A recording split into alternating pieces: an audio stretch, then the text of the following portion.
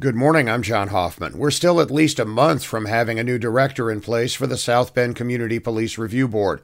The Common Council took over the process after the first director, Joshua Reynolds, resigned under pressure after word he'd been disciplined numerous times as an Indianapolis police officer. There are more than 50 applicants. Finalists are expected to undergo public interviews next month.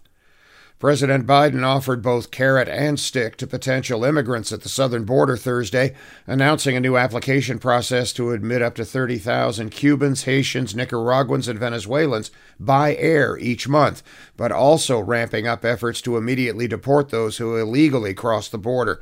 His message is basically go through the process, don't just show up at the border. The signs renaming the VA clinic in Mishawaka in honor of late Congresswoman Jackie Walorski are now on the building.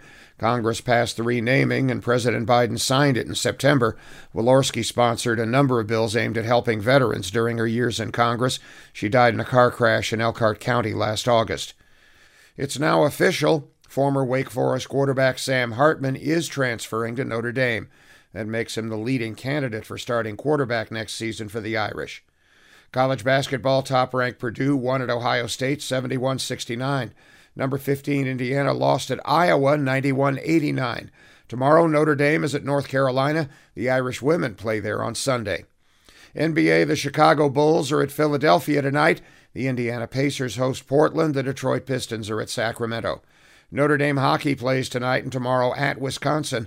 The Blackhawks host Arizona, and Chicago tonight. The Detroit Red Wings host the Florida Panthers. I'm John Hoffman on Sunny 101.5.